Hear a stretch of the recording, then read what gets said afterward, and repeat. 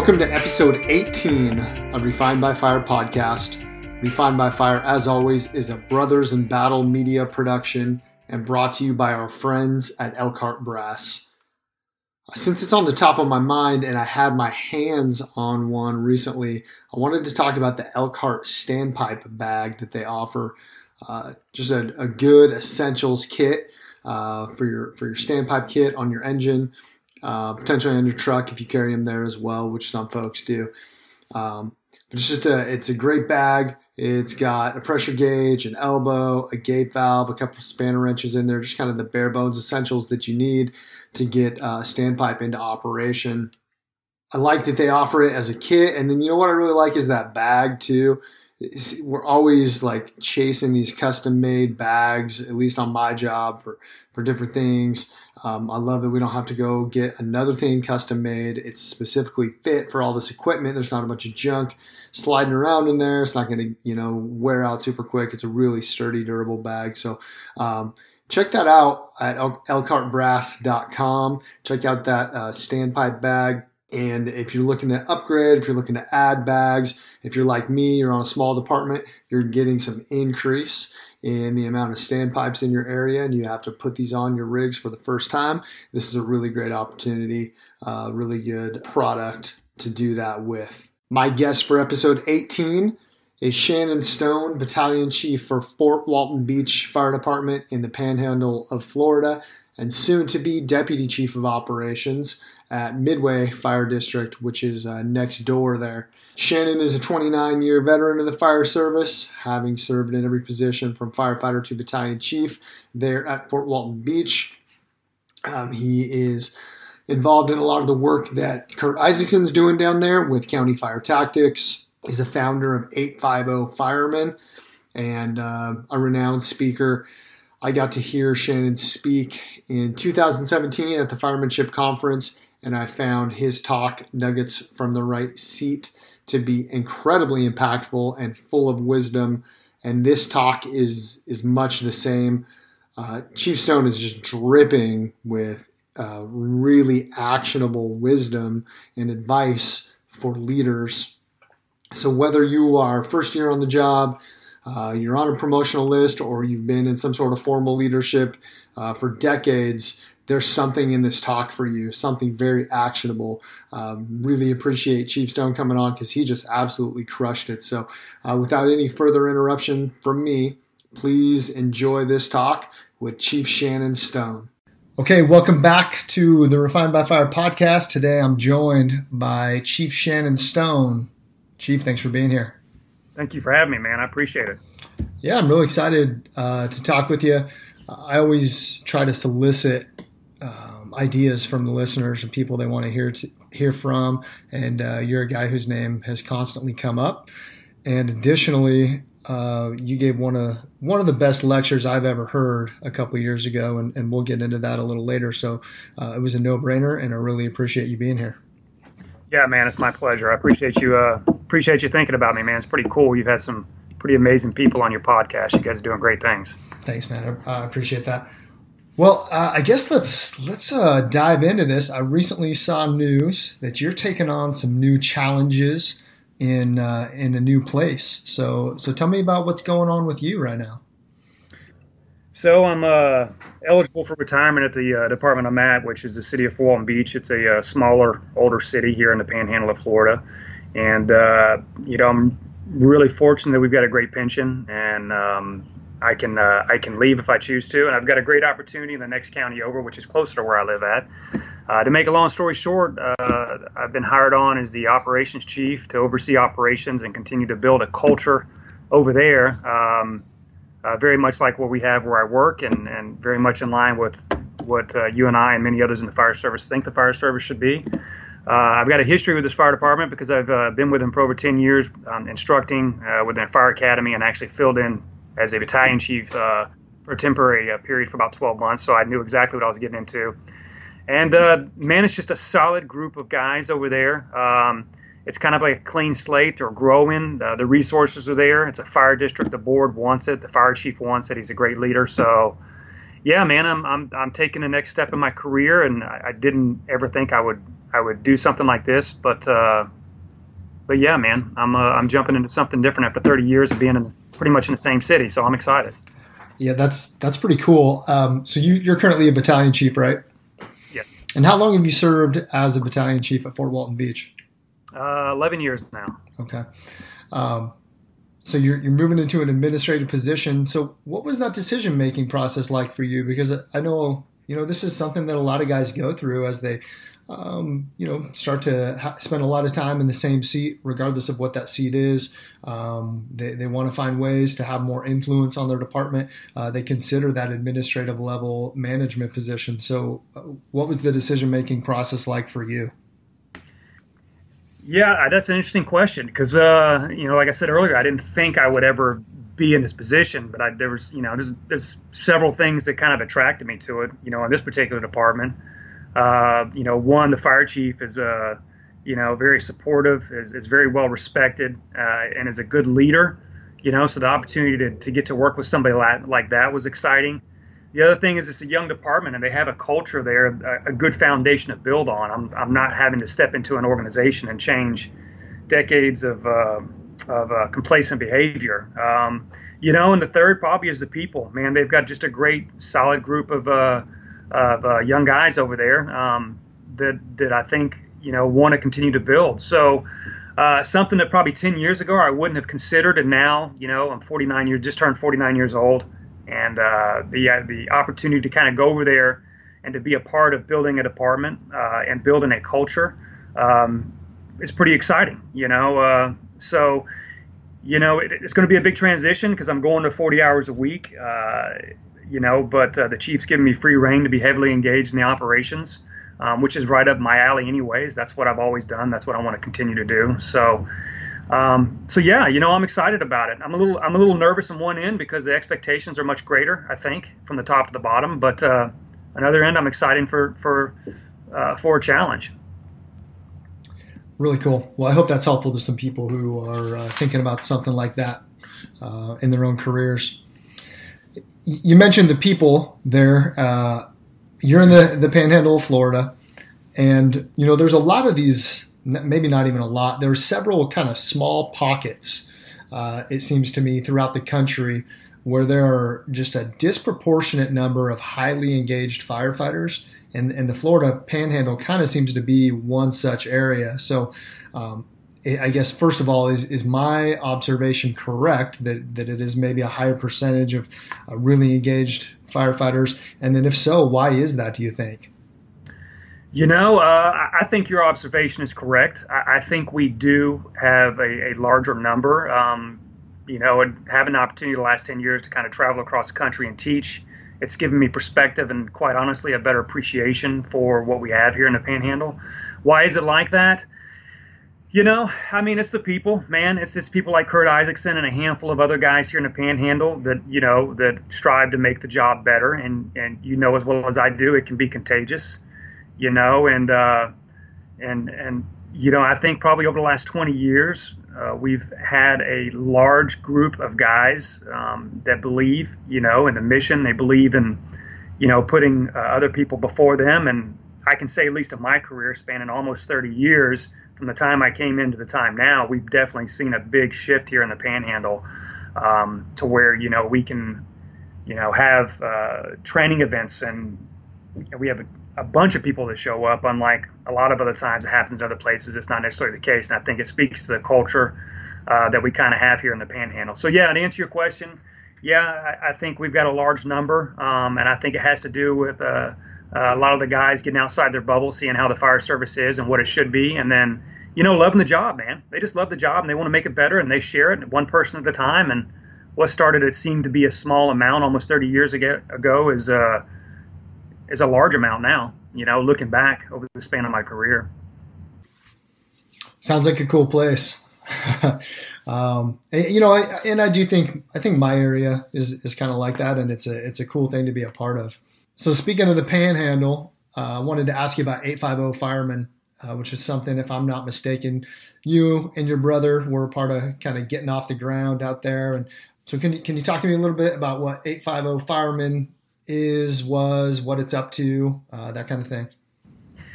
Yeah, it started out. You mentioned I got a brother. I got a younger brother.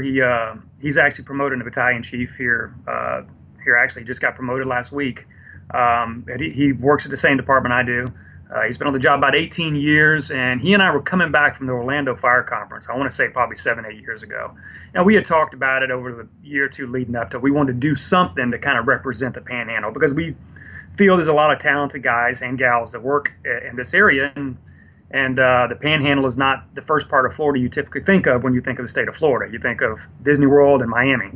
So we wanted to do something on social media that kind of just gave a platform for the talented people that live in this area. And really we started out as just something kind of fun. In fact, we were trying to come up with a name for it years ago, and we took my brother's email, which was 850 Fireman. We said, man, that's perfect. It represents the Panhandle.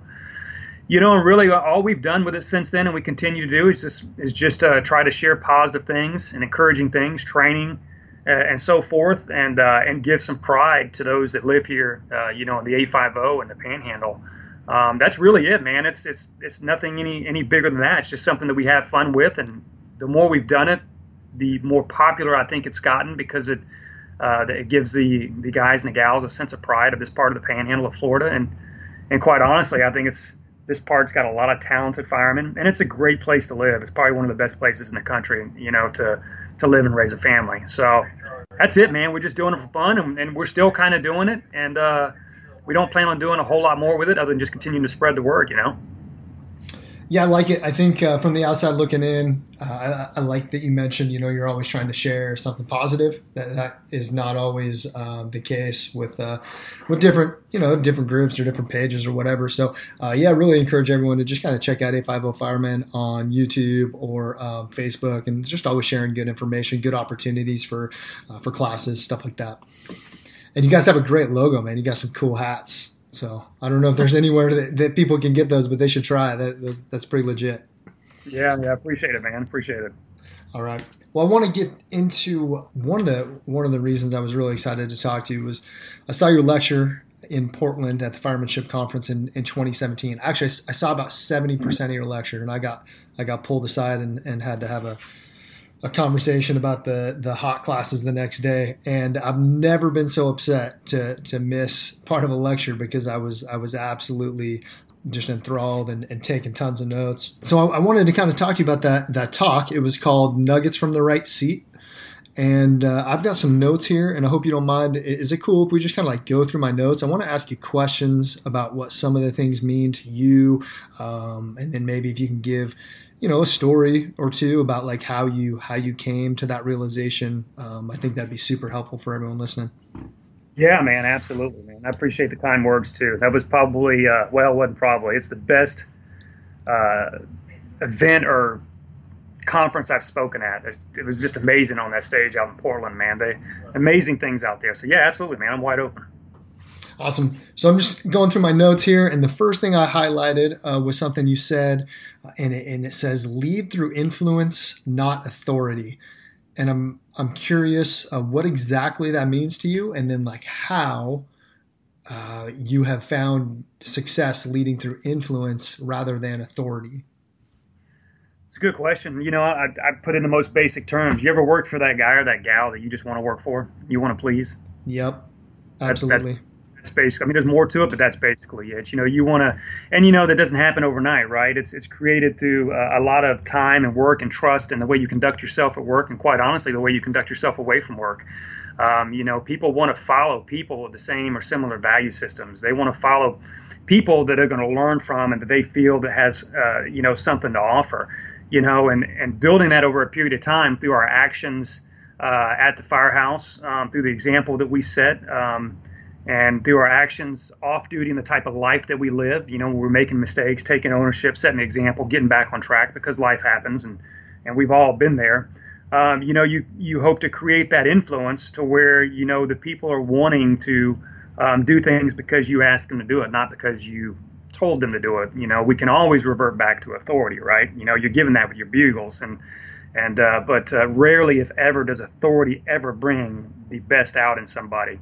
You want to be that guy or that gal that, they're looking forward to going to work with, and they want to do everything to please you. And I've been lucky enough, quite honestly, in my career to work for a couple of officers like that that, when they set their expectations, I didn't just want to meet their expectations. I wanted to exceed them. Like, I wanted to impress them, and I've always aspired to try to be that type of boss, and it revolves around a lot of things: putting your people first, servant leadership, understanding that this is much greater than a job, and it's not about me, it's about them, so yeah, man. And that's, I could talk all day long about it, but that's what it boils down to is, wanting to follow somebody because you believe in what they're doing personally and professionally, and it'll bring the best out in somebody. It brings the passion out in somebody, which is what's going to make a difference when we're out there in the streets doing the difficult things that firemen have to do.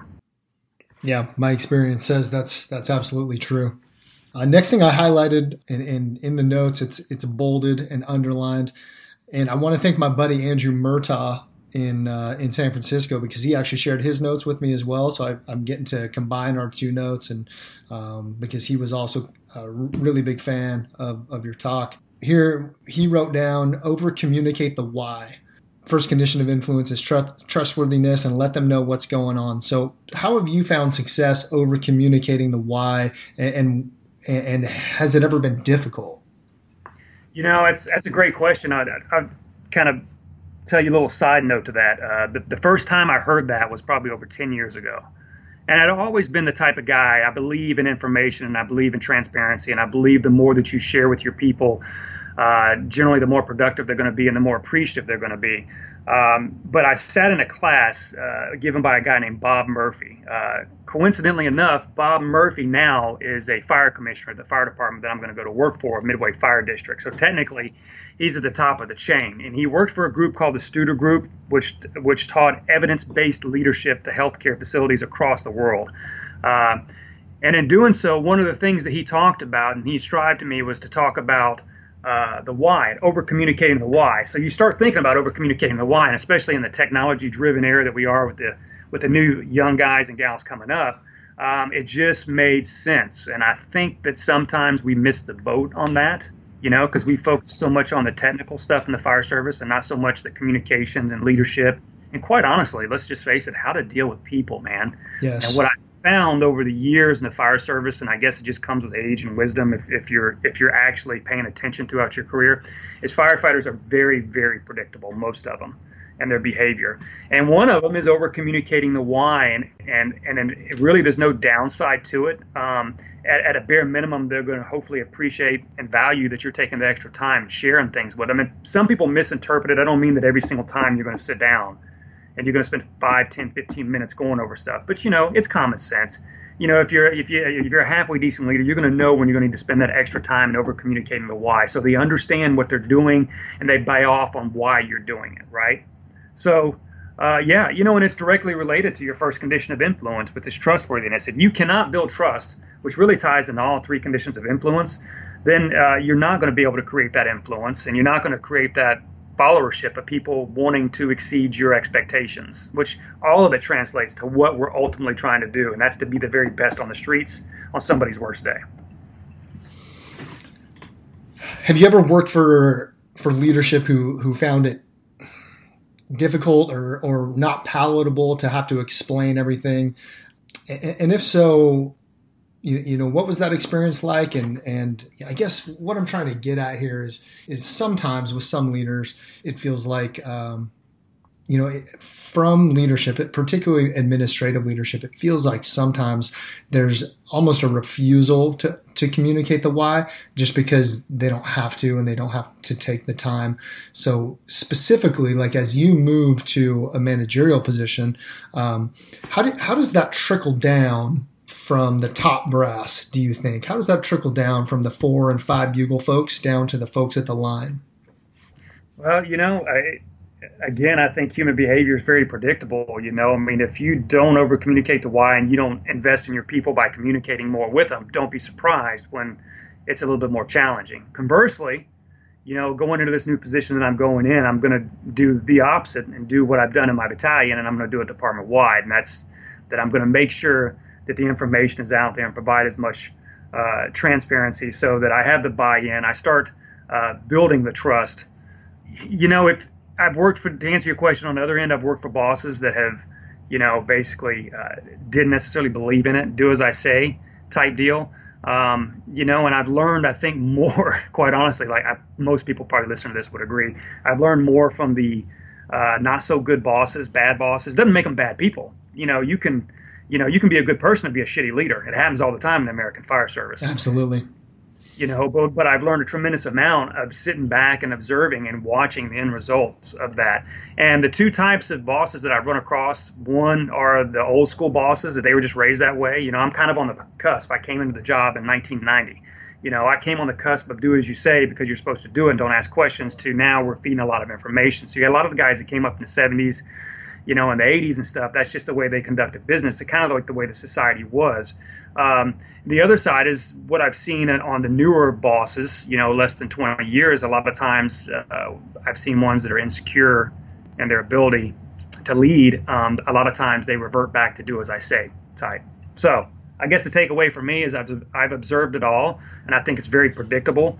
I think as a boss, whether it's at a company level or whether it's a battalion or in my new position as the operations chief of a fire department, if I conduct business in such a way and I set those same expectations for my battalions and I expect it to go all the way down the line, the likelihood of that happening is much greater. I'm not going to sit here and say it's going to happen all the way down because people are human, but the likelihood of that is they're going to mimic the same behavior, hopefully. Conversely, if I didn't do it, then I could expect to have a similar outcome at the very bottom, because it's going from the top to the bottom in the opposite direction, if that makes sense. No, it does make sense. Thank you. That kind of question a little bit, I guess. Definitely. Thank you for walking us through that. So we talked about the first condition of influence. What are the other two conditions of influence? Working off this idea that we want to lead through influence and not authority.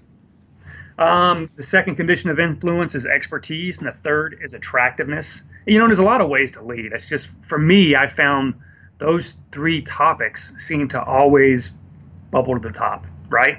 You got to have trust, hands down. You got to trust them. There's two different types of trust. There's the personal inside the firehouse trust, right? And then there's the trust on the fire ground that you can trust and follow, which ties into your second condition of influence, expertise, right? Which is perhaps the most critical one. And people say, well, why is that? Well, it's just an opinion. But I would say because the fact that when things get bad, they got to follow you. They got to trust what you're saying, because we take people into some very, very bad situations, and we're responsible for taking care of them and leading them out. The third condition is your value system, right? If I don't, have the same value system or something similar, it's going to be very difficult to even create your first condition of influence, which is trustworthiness. The good news with that is that most people in the fire service, the vast majority of them, were cut from the same mold. So it's almost a given a lot of times, and doing all this and leading firemen is very much, I say this in my class, it's very much like raising children. To be quite honest with you, I'm going to give a little bit more slack to a 20-year-old than I am a 30-year-old. From 20 to 30, we learn a lot. 20, I look at as you're still kind of in your adolescent age. I wouldn't have said this, obviously, in my 20s because I didn't figure this out until I got much older. But, you are, if you think about it. We're leading young men and young women, and we're trying to make them better firefighters, and we're developing them into hopefully better people. When I look back over my career, I learned as much or more from the firemen that I worked with from the time I was 20 to probably the time I was 35 than I did my parents. Because I'm around these people all the time, and they're the ones that snatched me up when I got sideways. They're the ones that had the long talks with me, and they're the ones that hurt my feelings when they needed to be hurt. So yeah, all the conditions of influence kind of tie into each other, and there's more to them to that. But those three conditions, trustworthiness, expertise, and attractiveness, which is your value system, they always seem to bubble to the top with me, at least in my experiences. That's so cool. I think that's just a really cool way to lay it out, and a great guideline for anyone to follow. So thanks for sharing that. Appreciate it. Want to move down to levels of expectations, 4 levels of expectations. It runs through what your boss expects from you, what your firefighters expect from you, what you expect from yourself, and what you expect from your firefighters. How did you come to sort of assimilate that into these 4 levels? What was kind of the learning you went over the last 29 years that helped you to establish these 4 levels? Well, it goes back to working with good bosses, and I'll see if I can remember that quote correctly that we were just talking about. When your boss's expectations exceed those of your own expectations, you have a problem or an opportunity. It's your choice. Copy. So for me personally, I crossed those roads at an early age in my career, and I worked for a boss that basically he laid it out. And you honest to God, I mean, it was an opportunity to learn, or you were going to choose to make it a problem. I choose as an opportunity to learn. And I took that, and then when I got promoted to company officer at a very young age, 29 years old, which was the youngest in the history of my department at the time, still think it is, not that it matters. I thought I was ready, which I was to a certain extent, but I didn't realize how young I was. That was after, about almost 10 years on the job. So it was really early.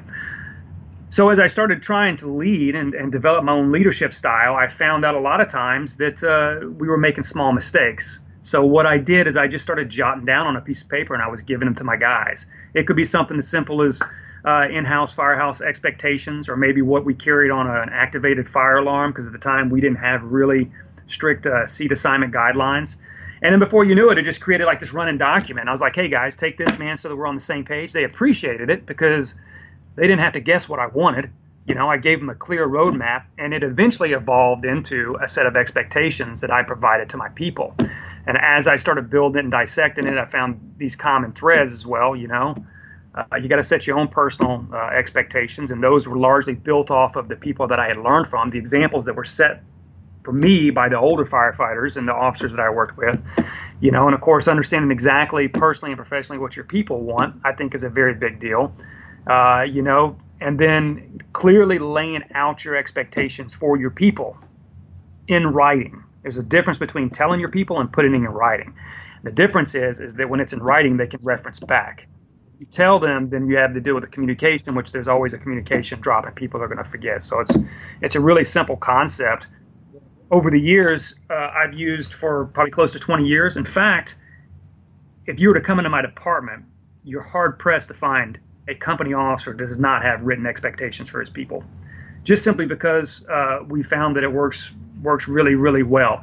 And I tell people all the time, as a new officer, you got to understand your expectations are going to evolve. Now, they're going to evolve because you're going to gain experience. You're going to gain, hopefully, knowledge and wisdom from those around you. And then when you hit about your 4 or 5 year mark as a new officer, you really kind of start getting your groove. You've dealt with a lot of people issues. You've hopefully caught some good jobs. You've gained some experience. So it's not uncommon for them to actually evolve as you become a tenured officer. But, I guess the biggest takeaway is laying expectations in writing for your people. Following up with those expectations to your own personal example. You can't say one thing and do something else. If you do that, they work out really, really well. And you're seeing a lot in the fire service, right? 10 years ago, people didn't talk about it. It's crazy. It's a communication issue. They weren't talking about it.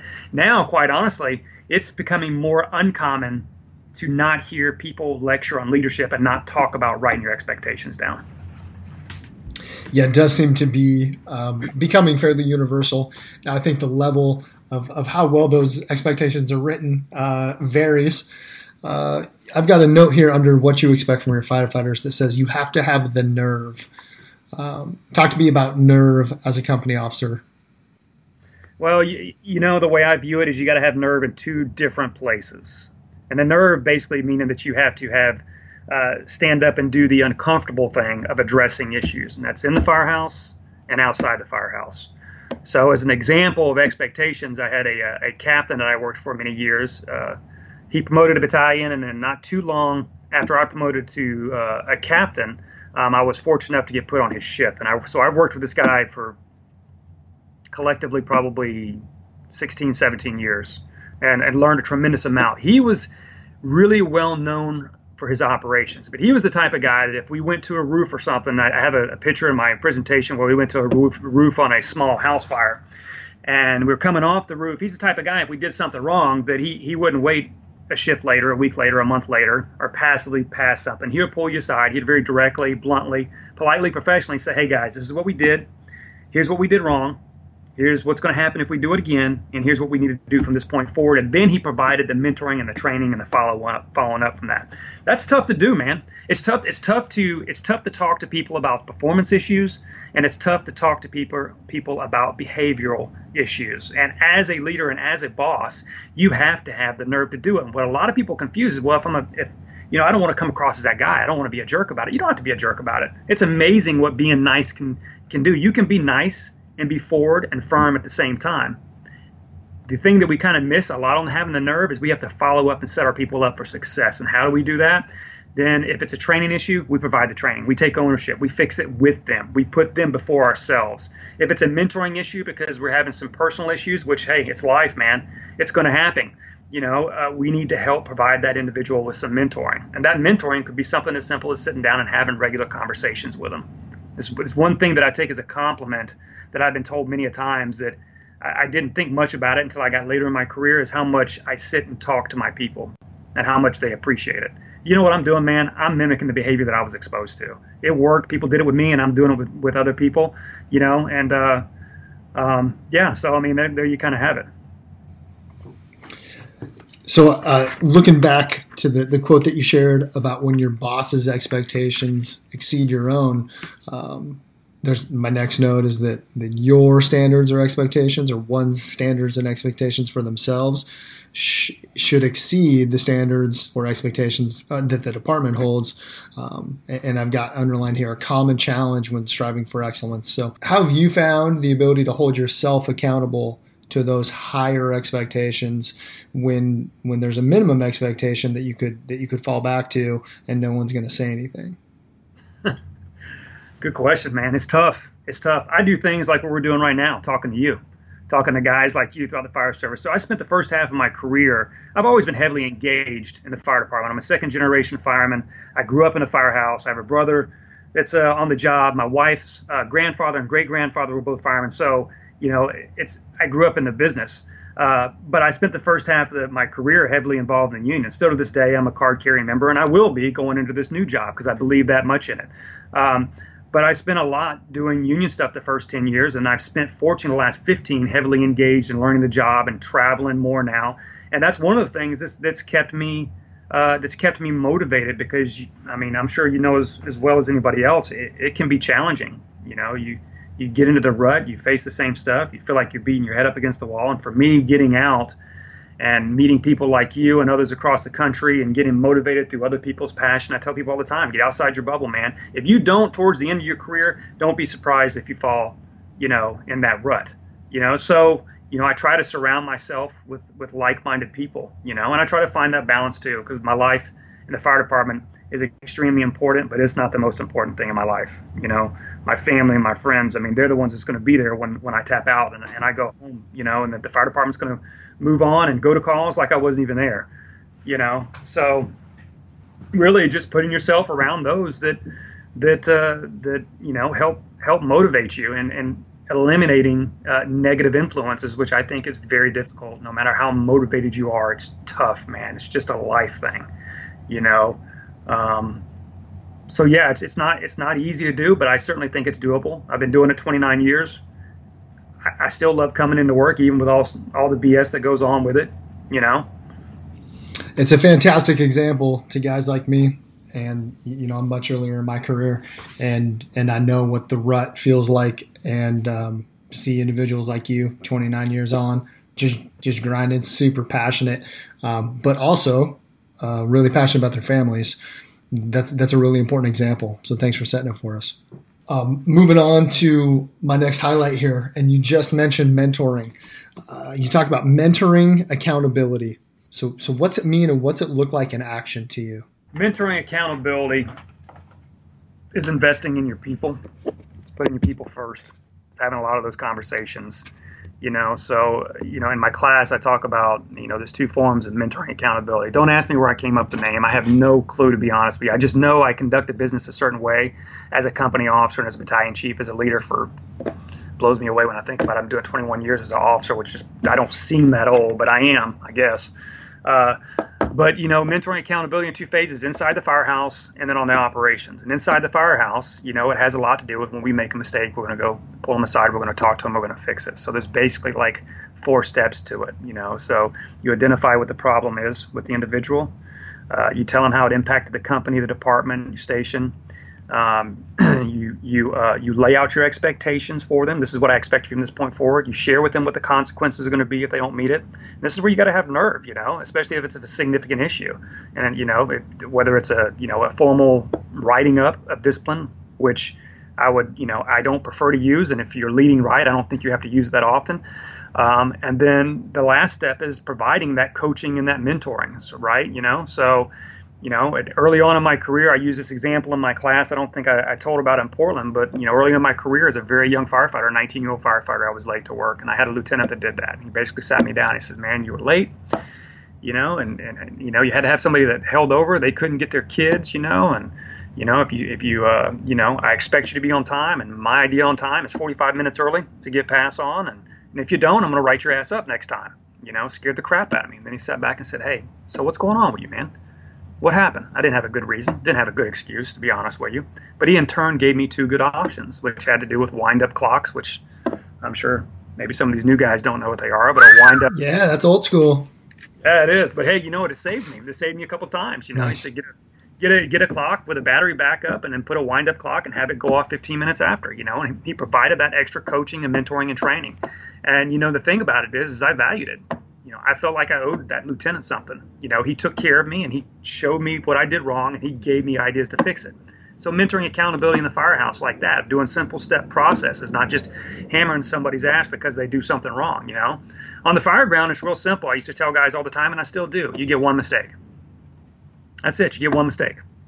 Once we make that one mistake, we own it and we fix it, period. Because that second mistake could be detrimental. It could be somebody getting hurt or, God forbid, somebody getting killed. And I've done it long enough to where I've seen both happen, But what we miss the boat on that, too, is that we don't follow up as officers and provide that training. So I use several examples in my classes, a couple of them extreme. But what I found is that when you start doing that and you conduct yourself in that type of behavior inside the firehouse and outside the firehouse on operations, guess what your firefighters start doing? They start doing the same thing. That's right. And you mentioned earlier about the why, how important is the why? Well, this ties directly into it. Everybody has their own sense of purpose. And when you have purpose and you can share it with your people and they get it, motivation is found. And then it becomes bigger than them. It's not just about them wanting to do because of what Shannon said. It's like, no, that just kind of makes sense. This is why we're doing what we're doing, So when we share the purpose, and that's another part of my class that I tell companies officers all the time, you want them to feel like they're doing something that's bigger than themselves. It's not a job, man. It's when you come in, you're going to have that opportunity to make a difference in somebody's life, and it's important, So everybody has their own, I've always told them mission, mission them us. The mission first. The citizen comes before them, but the us part is when we start talking about mentoring accountability. If we don't take care of us, and you don't have bosses that take care of those people, that give them the needed resources personally and professionally to succeed, how can you ever expect them to put the mission first and put the citizen first? Wow. That's really strong. And I feel like you kind of highlighted there that absolutely those are the priorities, the mission, and we come at the bottom of that. But that doesn't mean that we don't come into play anywhere. Like we do have to be investing in ourselves. We do have to be looking out for each other. It's just that the mission does come before that. I think sometimes we forget that the mission them us like us is still important. It's not as important, but we got to be feeding into one another and mentoring one another. That's really cool. Thank you. Yeah, it's like a piece of a puzzle, right? So literally. Someone could debate which one's more important, but they're not really, because if you miss one link of that, then it's going to completely devalue the other two links, And I think in leadership in the fire service, it's getting a lot better. You got guys like Scott Thompson and a handful of these other chiefs leading the way and sharing. I think it's great. But that's the biggest nugget that I think we're missing is the people part of it, Yeah, I do know. Okay. I've got a note here, 3 key elements to mentoring accountability. Hit the replay button every time, encourage risk, and invite dissent. Yes. There's a lot there. Can you unpack that a little bit? Well, hit the replay button is probably exactly like anybody would expect. Anytime we run a call, I don't even want to say it has to be a critical call, but a call where, we can sit back and look at it and go, okay, what can we do differently to get a little bit better? When you got a boss that leads the way and has those conversations, and quite honestly, those conversations more often than not are over a cup of coffee or whatever the gathering point is in your firehouse. For me and my firehouse that I work in, it's the kitchen day room area, and we've had a lot of those informal discussions about hitting the replay button. I tell people it's always safe to say, if we go on a call, is there something we can do slightly different to make us a little bit more efficient, a little bit quicker, and provide better service? Almost always it's yes. What is it? We identify it, and then we actually do it. So the flip side of that is, if you don't hit the replay button, don't be surprised when your guys do the same shit. But it's something big. You focus on the small details, it's going to transition to the big details. So, I think a lot of officers do that, and I think it's good. One of the best compliments I've gotten over the years is that guys that come to work on my shift have been told many a times that they felt like they've gotten more training sitting around drinking a cup of coffee and talking with the guys than anything else. And I take that as a compliment. I think that's a good thing. Inviting dissent, right? That's tough, because when you invite dissent, you open yourself up. You become vulnerable, right? But you want to create an environment where people are going to ask you why you did what you did. And at times, they're not going to understand. They're going to think they have the answer. And that's not a bad thing. That's called type A driven personalities and firemen. That's the type of guys I want with me going down a hallway. So as they start asking these questions, it creates a great amount of dialogue. And you're going to find out one or two things are going to come from it, right? Listen, we're not perfect, man, especially for newer officers. We're going to make more mistakes than not. And that's part of it. That's why they call it an experience-driven occupation, right? You're going to find out maybe there was something that you missed, or maybe there was something that you could do better, and you're going to share it with your people. And what we miss when we do that is that by us sharing with our people and taking ownership, what example are we setting for our people? A really big one, I think. It's very much just like how you handle your children. When I make a mistake at home with my boys and my daughter, I own up to it. I tell them, and I'm going to fix it. And I'm going to expect them to do the very same thing. By opening yourself up to that, it can be tough to do, but it creates a lot of dialogue. The flip side of that, too, is a lot of times they're going to ask you questions. Hey, why do we stretch the rear? Why do we do this? Why do we do that? And that's an opportunity for us to provide mentoring and to share with them what we're thinking, why we made the decision that we made. Because a lot of times, firefighters just don't quite see it that way, simply because they're task oriented. They're worried about stretching the line, bleeding the line off, and all that, where we're thinking of a broader picture. We're thinking 2 and 3 steps ahead. So it's a great training opportunity when you start talking about inviting dissent. And you want to create that. You want to create that open dialogue where people are comfortable talking to you. That ties directly into building trust, right? And it ties directly into your job expertise, so it really ties into 2 out of your 3 conditions of influence. Taking risk was the third one. And people sometimes misinterpret that. Taking risk is training your people to be prepared to make a decision when you're not there. So I tell people all the time, say, if I ever have anybody tell me, well, that's just simply not going to happen because, I'm going to make the decisions. Well, all I can tell you is that A, you haven't been on the job long enough, or B, you don't go to fires. Because there are times that firemen are going to have to make decisions without an officer supervising them. It just happens. Set your people up for success. Start talking to them about these situations that are very predictable they're going to be in, and start training them to make the decisions. I tell people all the time, listen, I want you to make a decision. If somebody isn't there, you have to make a decision, but don't make an arbitrary decision. It has to be a decision on a thought process. So if you come back and say, hey, Sham, this is why I made a decision for A, B, and C, even if it wasn't the best decision, it's good. It's thought-provoking. You're on the right track. We're going to mentor. We're going to talk about it. We're going to kind of fix it and make it even better. But don't just make a decision. Well, that's what I thought we should do, because it's what we always do. It's not a good answer. I share with everybody in the class, Nuggets from the Right Seat, a specific call, a VES rescue that we had in 2015 in an apartment fire, where I had 2 guys doing a VES. Collectively, both of them had 6 years on the job. We were in a very unique situation. It's not often we run that low experience level, but we did. But we also spent probably a good 12 months training these 2 young kids up to make decisions. To make a long story short, they made a decision that saved a woman's life. And she is walking the face of the earth today because they made a decision without an officer giving them direction. So I think it's really important, and I call it encouraging risk. I call it, teaching them how to make those decisions when you're not going to be there, right? We do it with our kids, don't we? We raise children. Absolutely. We tell them all the time to make decisions, make the right decisions, and we give them the parameters and we teach them and everything else. It's the same thing with firefighters. We're doing the same exact thing. It's just a lot of times our stakes are a little bit higher when we're training these firefighters. Yeah, like potentially. But I love the connection you make between raising a family and being an officer, because I'm not always going to be there to make decisions for my kids. And some of those decisions may have, really long lasting consequences. So yeah, I feel very much the same way. The great leaders that I've worked for have done those things. Invited dissent. I mean, I've learned so much from questions that I've asked where I thought the company officer was wrong, and then turns out it just gave him the opportunity because it was a safe way to have a conversation, and he wasn't threatened or defensive. I got to learn, this incredible piece of information that was in this guy's mind that I wouldn't have had access to otherwise. Just exactly. Super important. Oh gosh, I really am excited to ask you this question from your class, and I think the way you posed it was: do you really want to reduce line of duty deaths? And if so, you will do X. What is it that we can really do if we want to reduce line of duty deaths? Yeah, man.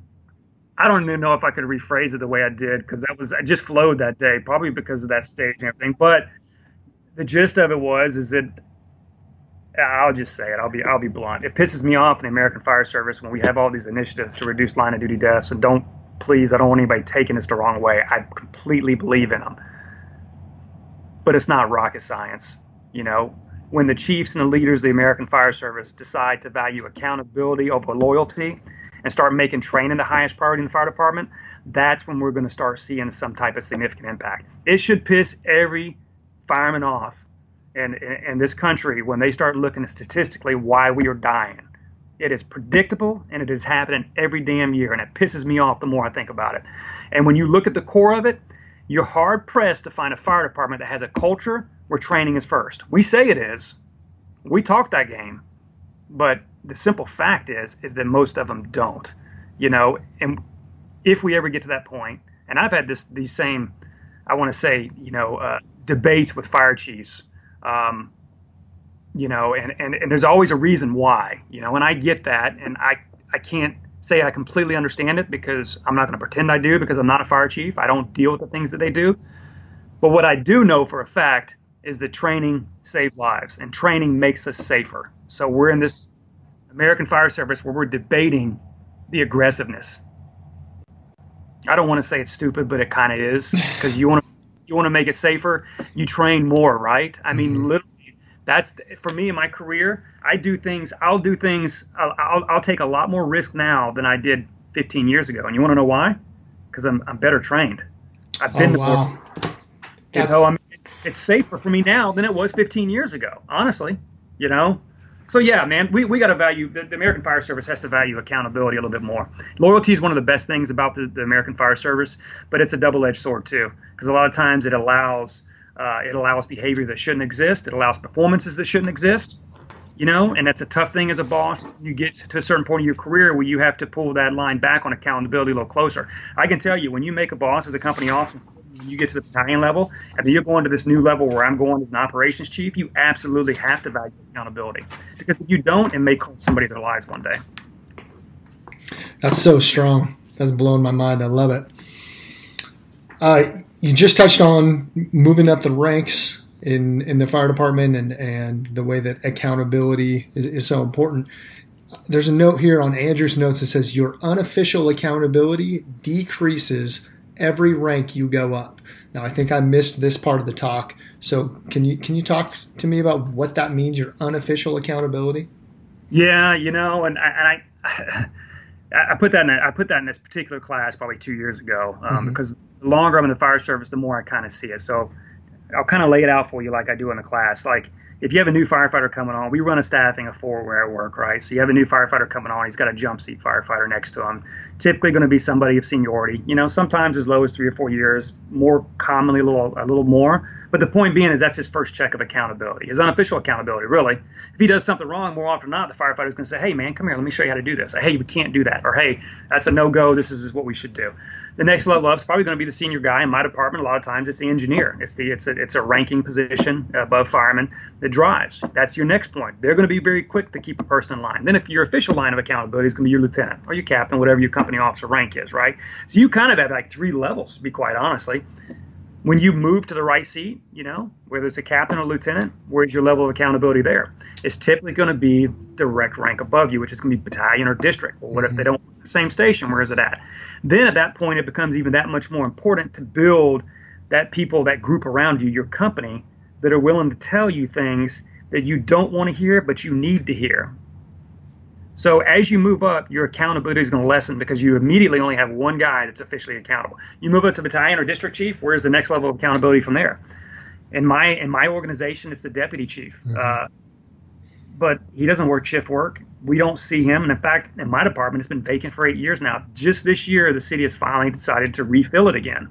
So where's my level of accountability? I could get away with all kinds of crazy stuff, to be honest with you. If I didn't have certain value system and believed in doing the right thing, I could very easily get it. So basically the takeaway I tell people all the time is, as you move up, how are you going to create that self-accountability? Got it. If you don't surround yourself with the right people, a lot of times you're not even going to know when you're bending it, especially if you're going through a tough time in life where, you're not making the best decisions. And that happens. That's life. It happens to all of us. So that's kind of where I was going with you. As you go up, your unofficial accountability lessons, which I think is that much more important to have self-accountability. Excellent. That kind of wraps up my notes. So one of the things as I was reading through this, what do you see as like the common pitfalls for guys and gals like who are first becoming company officers? What are the biggest mistakes they make? And maybe let's identify those so that those folks who are going to go into those roles maybe cannot make them in the future. But you said firefighters are predictable. So what are some of like really predictable failure points you see in new officers? Well, the first and foremost is probably the people skills. And I know people are probably thinking this, operationally should throw something out there, which I will, but people skills right off the bat. I mean, people skills are very subjective. A lot of operational based stuff and procedure stuff's very objective, which means a lot of it's process based. It makes it a little bit easier. People are a little bit more difficult. I've had several promoted captains in my battalion in the last couple of years, and one of the things I tell them, and they almost always come back and tell me they appreciate it, is I sit them down and I say, listen, man, you're going to make mistakes, and you're going to make a lot of them. And I want you to know it's okay, because every officer goes through that. But we're going to learn, we're going to take ownership, and we're going to fix them, And a lot of it is operational based, So I guess to sum up the question, one is leadership, and not reinventing the wheel. Like, it blows me away that nobody, A, reaches out to anybody, or B, tries to figure it out on their own. Like, go find somebody who's already been down that path before and find out what they did. It's cut from the same mold most of the time. Either A, you're going to find out the right answer, or you're going to find out something really, really close to give you some direction. Operationally, you're just going to make mistakes. I mean, I don't know how else to put it, to be honest with you, because, I got promoted early, but I spent 10 years working with some really good people. And I felt like I was pretty squared away operationally, and I realized quickly that when you're put in that right seat and you don't have somebody to fall back on to ask questions, and you have to take sole responsibility, the job becomes a lot difficult, which makes it that much more important that we get out and we find a mentor, we tag to them, or we get out outside of our bubble and we go to classes and conferences. I tell people all the time, because they ask me, they say, well, let me ask you a question, how do I get better? We're not going to fires every day. I said, well, welcome to the American Fire Service. I mean, that's what most of us. But the one single thing that I found, in my opinion, that closes the gap on experience, it doesn't replace it, but it closes it, is going to hands-on conferences. Going to those that have credibility, that's been there and done that, attaching yourselves to them and learning from them. And then hopefully you create some friendships over the years, and then before you know it, you're quickly learning what you don't even know. You don't know what you don't know until you don't know you don't know. Until you get outside that bubble. That's right. Start experiencing it. As an example, here in the state of Florida, when I went through in 1989, they were teaching us a 30-degrry fog pattern interior firefighting. I spent 5 or 6 years going to fires where it was extremely hot, steam burns. But you know what? I just was told, I thought that was a part of the business. That's what I was told. Guess how I figured out that we were doing it wrong? Yeah, hot conferences. Went to a conference and they started sharing it, and I'm like, holy cow, what are we doing here? Mm-hmm. And that the entire state of Florida was doing it wrong, and teaching it wrong. It's just crazy, Yeah, unfortunately, yeah. There's always going to be some of that as we continue to come up with new things in the fire service. But I agree. I've watched some of the best backseat firefighters I know have just really accelerated their career growth because they've spent so much time in classes and conferences. Yeah, absolutely. That wraps it up for me in terms of asking about nuggets from the right seat. Thank you for being so generous to share so much from your class. Is there anything that I didn't hit that you want to make sure you get out there? The only thing I can think of that I'm asked about a lot, is I did it in Portland, and it's very important to me, as I tell guys all the time and gals, to size yourself up, by your children's standards. We hear it and say it a lot, but the question, that I propose to anybody who is struggling or challenging on how well they should be prepared is that if you knew you were going to get your own kid, or you knew you were going to get the one person in your life that if you got a phone call right now, man, and they said that, that he or she was gone, your life would crumble and you don't know how you would take your next breath. If you knew for a fact you were going to get that person in the next 30 minutes or whatever, what would you do? How would your perspective on the job change? How would your preparation on the job change? Everything from presetting your equipment to knowing balance points on ladders to everything. How important does it become at that point to you? So I tell people all the time, size yourself up by your children's standards. Share that with your people. It ties directly into our mission. It ties directly into the very purpose of why we exist in the first place as firemen, in my opinion at least, is to have that opportunity to make a difference. And for me, you know what? I mean, it sounds kind of morbid, but I'm okay. I'm not okay. That's the wrong way to put it.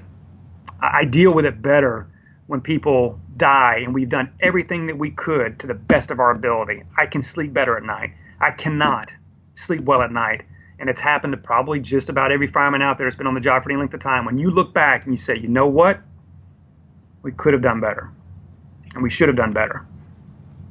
And somebody's dead today because of it. And we don't like talking about it, but it's the simple fact. So when you put your family, your loved ones in that position, for me, if you were to ask anybody that I worked with over the years, and you mentioned children's standards, they're just going to shake their head. They're like, yep, we get it. I mean, yeah, absolutely, because that's what it's really about, and I want those guys and gals to be prepared. So one day when they come to, God forbid, they have to rescue, my 3 kids, Caleb, Jordan, and Michaela, the chances of them surviving are much greater.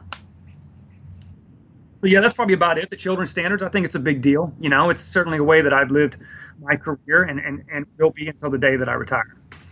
I love that. I also have 3 kids, and their standards for me are probably higher. If anyone who's a parent can kind of relate to that, especially when they're a little younger, they think you're Superman, and the reality is we're not. But trying to live up to that standard every day, we just continue to grow. I love what you said about being better, being safer 15 years later, just because of your training, and it's. I mean, really, if I had 30 minutes, I would be maniacal. I would be an insane person, making sure that everything was perfect and that I was perfect. I love that idea. Okay, so I want to ask you just a couple more questions. I want to be respectful of your time. We've been on for close to an hour now, but I just got a couple more questions I'd like to ask you. Some of the standard refined by fire questions. Chief, if you could have every firefighter in America read one thing, whether that's a book, an article, or a blog post, what would it be? Man, I thought about that. I don't know, because there's, I'm not a big reading person, but I have read a lot of books, in the fire service. I can tell you one document that's standard reading material for our probationary firefighters when they come in is, Andrew Frederick's writings. We believe wholeheartedly in that, and we're a big engine company fire department because we work in suburban America, and that's predominantly what we do, and I like to think we're pretty darn good at it, and it revolves a lot around that. So that's that would probably be on the top of my list. I love it. There's a lot of leadership. I read a lot more leadership books now than I did when I was younger. Obviously, there's tons of them. Extreme Ownership by Jocko is pretty amazing. The Mentor Leader by Tony Dungy. Scott Thompson's The Functional Fire Company. Dude, best book I've read hands down in a long time. I mean, he takes the very philosophy that we're talking about, a lot what we're talking about today, and he puts it in a way that you can actually use it from a management leadership perspective. So I don't know, man. That's not a good. I don't have a good answer for you because there's just so many of them out there. But those are probably a few of my top ones. Oh, that's great. That's 5 good answers. I do like that, and of course, at different levels of your career, there's maybe different things that are more important to read. We did just give a a group of recruits that graduated the academy. That same thing. We get Mandarin Frederick's writings. But I do think leadership, and even something that's important to me, is educating ahead of yourself. So not promoting to officer and then reading leadership books, but educating ahead of yourself and getting some ideas about leadership and some education in leadership before you take that next step. Absolutely. Chief, what actionable advice would you give the firefighter with an officer who refuses to train or only begrudgingly allows training? Yeah, that's tough, man. I mean, that's obviously a topic that comes up a lot, and I've been asked that specifically more times than I can count. Mm-hmm. First and foremost, I tell people all the time, if you are only receiving the training that your department provides, you're missing the boat. Like, that's like the bare minimum. Even if you work at a really good department that trains a lot, first and foremost, get outside your bubble, go to conferences, attach yourself with people that do that. Secondly, I don't know if there's a right answer when you work with an officer like that. Unfortunately, more often than not, it seems to be, in my experiences of those that have been faced with those challenges, me being one of them as a young fireman, is that sometimes you just got to find a way to get away from them. And sometimes you got to do the uncomfortable thing and request a transfer, whether it happens or not. And a lot of times guys don't want to do that because of the fact that they still have to work and live with those individuals, especially if you work in a smaller department like mine, where you're going to know everybody in the fire department. I also have seen guys, a lot of times, they're able to get their officers motivated when they start exposing them to things that they either A, forgotten about, or they haven't been exposed to. I tell guys all the time, I said, you remember how exciting it was when you went to rookie school? And they're like, yeah.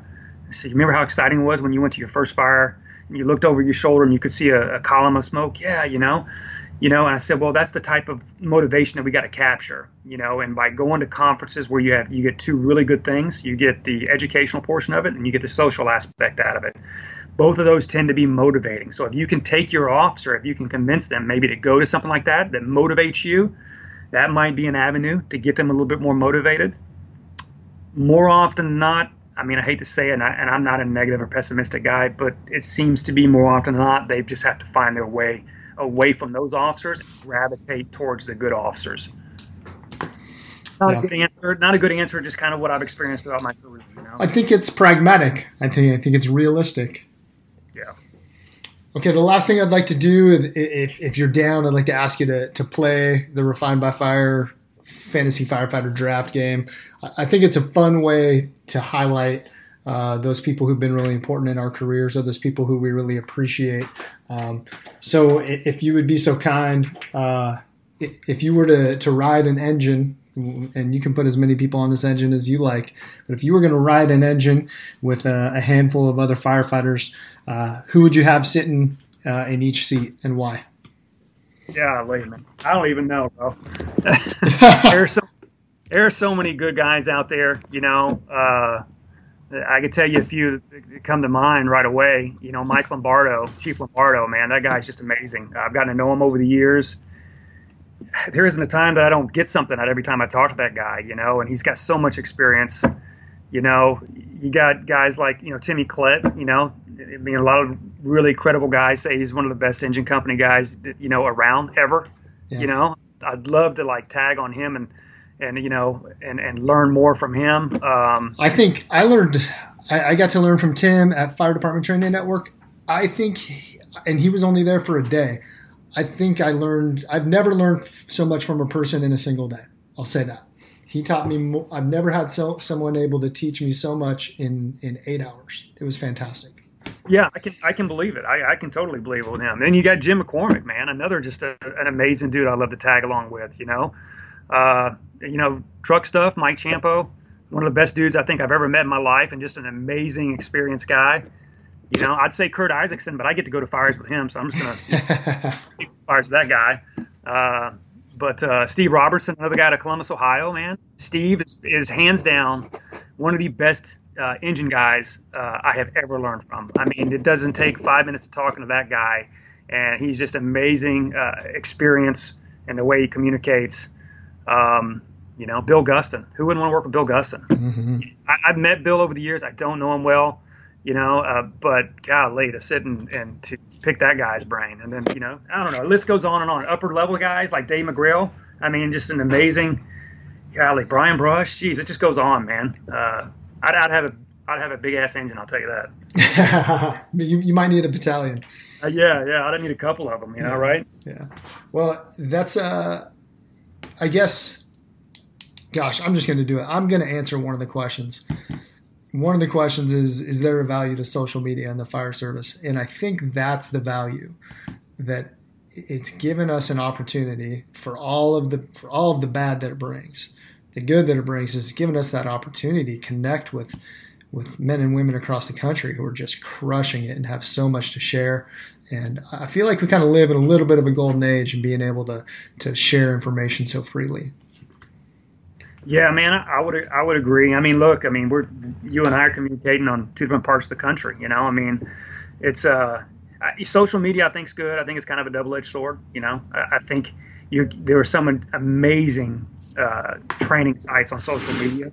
I also think there's some really ones that aren't that good. And if you're a young firefighter and you don't have somebody kind of helping you navigate that, you could easily get wrong information that's going to mislead you. So I would say that's the downside to it. But if you know which ones to go to, you can attach yourself to somebody like you or anybody else that knows the job. You can't get the information 20 years ago that you can get today. Like with a flip of the thing, you can get videos, credible people, scientific data. We didn't have scientific data when I came in 1989. Our scientific data was the senior guys telling us, what to expect and what to do, which coincidentally has lined up with probably 95% of what the scientific data is telling us. So, yeah, I think it's a good thing. I think it's a good thing as long as it's, help kind of drive the new guy along and stay the hell away from negative stuff on social media. Everybody's a keyboard expert. You want to reach through the screen sometime. I don't even engage, man. I don't. I did it first, a couple years ago. Yes. It was toxic and mentally draining. I just literally click right by it now, so. It is kind of unfortunately, because I think guys like you and I, we like to exchange information and ideas and maybe even a healthy debate, but there's no such thing as a healthy debate on social media. No, because 9 times out of 10 they wouldn't have that conversation in your face. Yeah, that's right. So, but the keyboard gives us an opportunity to do it. I just avoid it anymore. It doesn't even bother me because I don't look at it. So. Yeah. Excellent. Well, Chief, that about wraps it up for me. Where can guys find you? Where are you going to be teaching at in the next handful of months or the next year? Well, my teaching is probably going to scale back quite a bit. Oh, sure. It's going to change with a new job, but I'm supposed to be out of Portland again this year. I'm excited, and hopefully, fingers crossed, I'll be able to still get out there with my new job. The chief that I'm going to work for is super supportive. Not just in that aspect, but he understands that it's important that I stay engaged in all this because this is what he wants. He wants that operations driven like that. So, Portland, I'll be at FDIC this year also. I'm doing a unique class, which I'll just go ahead and pitch it since you mentioned it. I'm doing a class with my brother, actually, and we did it for the first time earlier this year at Water on the Fire Conference, and it's called The Anatomy of a Rescue. So we have two rescues, VES rescues that were caught on video. One of them was mine in an apartment fire. Another one was my brother's, where he was a captain on a rig. It actually made ABC News. It got a lot of publicity, but it's a pretty heavy video showing them making a rescue of a lady in a vacant boarded up building. Both of them survived, but we pitched this class and we spent a large time talking about the culture leading up to it, not the days, the weeks, months, but the years of developing a culture and preparedness for these guys that set them up for success today, which allows somebody to get a second chance in life. So we're having this class at FDIC. I believe we're teaching it on Wednesday at 10:30, called The Anatomy of a Rescue. I feel pretty confident saying that if anybody comes to it, I think they're going to like it. It's good stuff. So we'll be there, and then I'll be with the engine group, with Steve Robertson group, the Stretching for Success for the hot class.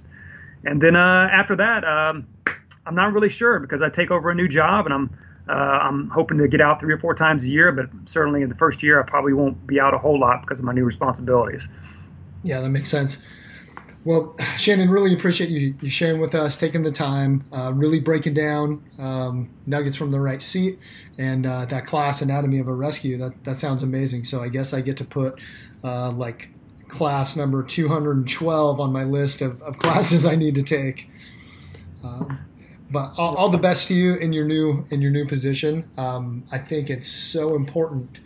A guy who we both know who's close to my heart said to me recently, some of us have to get over the wall, in that some of the really engaged and passionate firefighters, they've got to go over there and take that gold badge and put on the 3, 4, and 5 bugles to really make a difference in their fire department. So I appreciate that you're doing that, and wish you all the best success. Well, I appreciate it, man. You guys are doing awesome things. And I really sincerely appreciate you having me on, just some small city guy from the Panhandle of Florida. I think it's super cool, and you guys keep doing great things, man. I follow you, and a lot of guys here in the Panhandle follow you guys, and gives us motivation to keep pushing. So, man, thank you for what you do. Absolutely. Well, we'll do our best.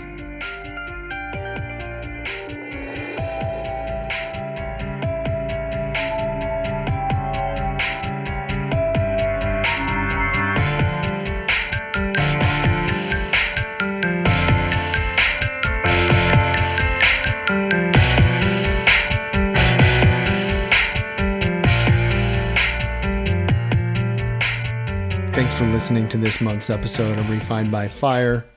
Hit us up on our Facebook page and let me know what you like. Let me know what you think we can do better. And let me know who you'd like to hear from in the future. Also, please be sure to check out Elkhart Brass. They're supporting us, so please support them. Elkhart Brass is a division of Safe Fleet. Safe Fleet owns a bunch of different brands like Elkhart Brass, like FRC, Foam Pro, and ROM. A bunch of companies that can help you out if you're speccing an apparatus. They might have some stuff that you're interested in. LED lighting, flow meters, roll-up doors, etc. So if you're in the market speccing a new apparatus, make sure you check out what Safe Fleet can do.